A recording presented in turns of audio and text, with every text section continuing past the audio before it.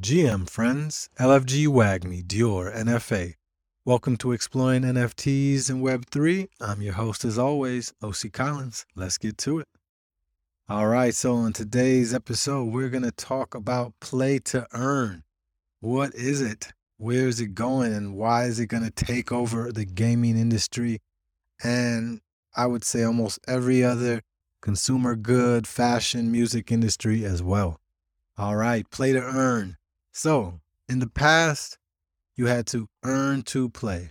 You had to work a job, get money from your parents, some type of way to get some money together, some capital to buy a game and play. So, in play to earn, it's the opposite. You get to play a game. Sometimes you still need money to get into the game in the beginning. But the key is that you can earn money along the way or earn something that you can change into a fiat currency or crypto in some kind of a way. So again, let's just look at the old model. I would play a game all day, hours and hours. I would gain points. I could use those points to be able to buy different add-ons, armor, faster car, and then move forward to about 10, 15 years ago, I could start not just having to play all day to be able to get those upgrades or use a cheat code. I could take a credit card from my mom, myself, and I could buy upgrades. And that was a huge changing in the whole gaming space. Because before that, you either had to know a cheat code or you had to do a lot of work to be able to get up to that spot. Where now, I can just spend some money and get the fastest car on Gran Turismo. And that, again, it was a big game changer. But all of that money, all of those revenues go to one place, to the game creator. It's not going out to the community. You buy something, you spend money in a game, you spend your time in the game. Everything is going to the game creator. Nothing goes back into the community. So that's where we'll call old school video game companies and the business model, as well as almost, I would say, all business models in the past were predatory business models, where the company was the predator, the consumers were the prey, and as predators do, they just take as much as they can with leaving just enough so that the prey can continue on and so that they can prey off of them tomorrow. Where the play to earn model totally flips that on the head. So let's take something like Axie Infinity. People have to buy an Axie to start, a pack of them, cost somewhere around $700. And from that pack, you can now start to play and battle. And when you battle, you can gain points. And with those points, you can get different things in the game. But the key is now there's a marketplace where I can also take those points and sell them on the secondary market for Axie's individual token that then I can use to trade for a cryptocurrency, Ether, or something else, and cash that out into the real world. There's other players and parts of a play to earn as well. So again, let's look at Axie. You can breed your Axies together to create a new Axie that you could sell. But to be able to do that, you need a potion. And that potion is created on a farm. So think of like a Sims world where you're just farming all day, but that farm yields you a potion that is needed by another player in the game to be able to breed their Axies together. So I farm all day, collect this potion, take it to the marketplace, and I sell that potion to another player, another member of the community, so that they can breed their Axie. Once they breed that Axie, they then can sell it on said marketplace again to another member of the community. So all of that generated wealth and money is inside of the community.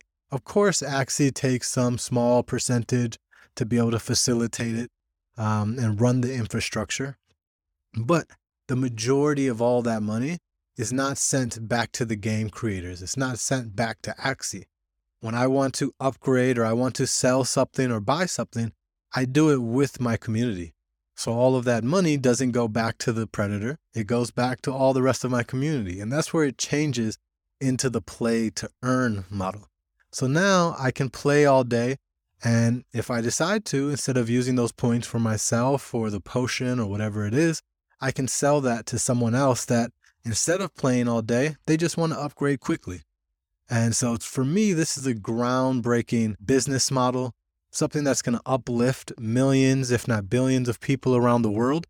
And when I say uplift, and the way that is, again, using Axie as an example, the Philippines is one of the number one places in the world where NFTs have the most amount of exposure to the general public, as well as the most amount of usage per capita. And one of the big reasons for that was Axie Infinity. So during the pandemic, when a lot of different tourist businesses closed down in places like the Philippines, because obviously there wasn't any tourists coming there, a lot of people lost their jobs. And so this opened up a space where people were able to use the Axie Infinity game. So just real quick, it is expensive to get into Axie. It's, like I said, around $700. So these guilds were created where they would buy an Axie player and then they lease it to people in the Philippines or in different third world countries or just different places around the world. And those people would play and fight with their Axie during the day. And the points and the accumulated currency that they would later make was split between the guild holders and the leaseholders. So let's say the guild gives an Axie to a person in the Philippines. They split it 50-50. And at the end of that day, the person is making, let's say, around $20, $30 that they end up getting. And that is maybe around double what they usually would make for standing outside, working a stand or working some other kind of manual labor job. So that's a huge upgrade to be able to work somewhere with your mind. Even though, yes, it is playing a video game, I still want to emphasize that is your mind that you're using. Where in most of the countries, most of the world, if you don't have a college education, most jobs that you get, you have to use your body. And if you're a cashier just standing all day, if you're running a fruit stand, if you're doing manual labor, construction, most of the jobs are all using your body. You're not able to use your mind. Where playing a video game is using your mind. It's a way that they can generate revenue in a different way than just from their body and putting their body to work in that kind of a way every day.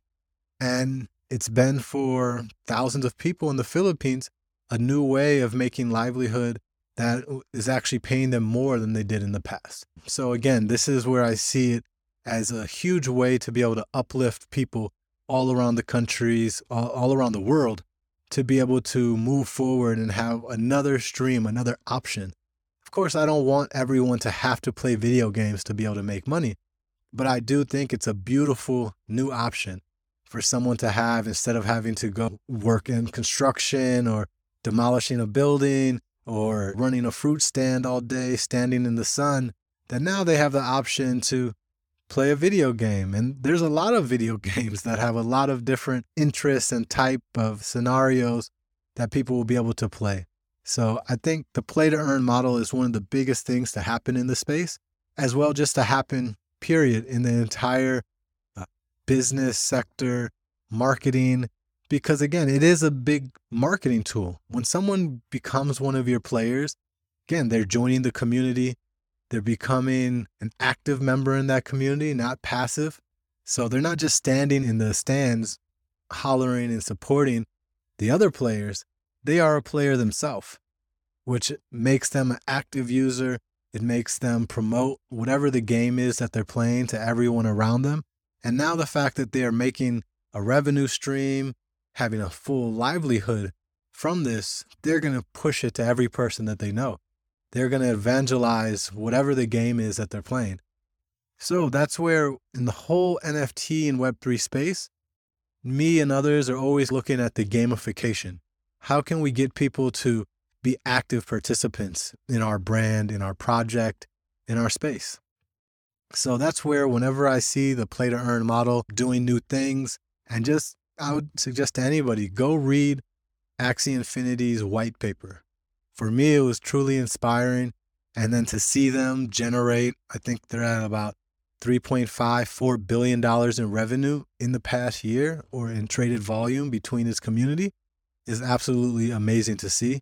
And to be able to keep up with the times, they are constantly adding new mechanisms so that the core players and users are able to generate more of a revenue.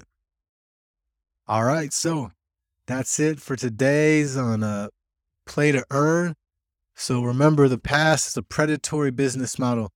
All companies who just take for their community, they're predators.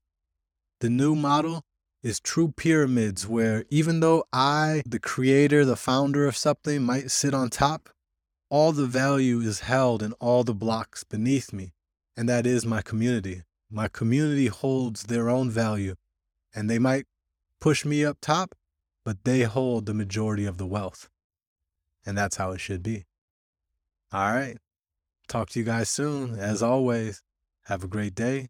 Peace out.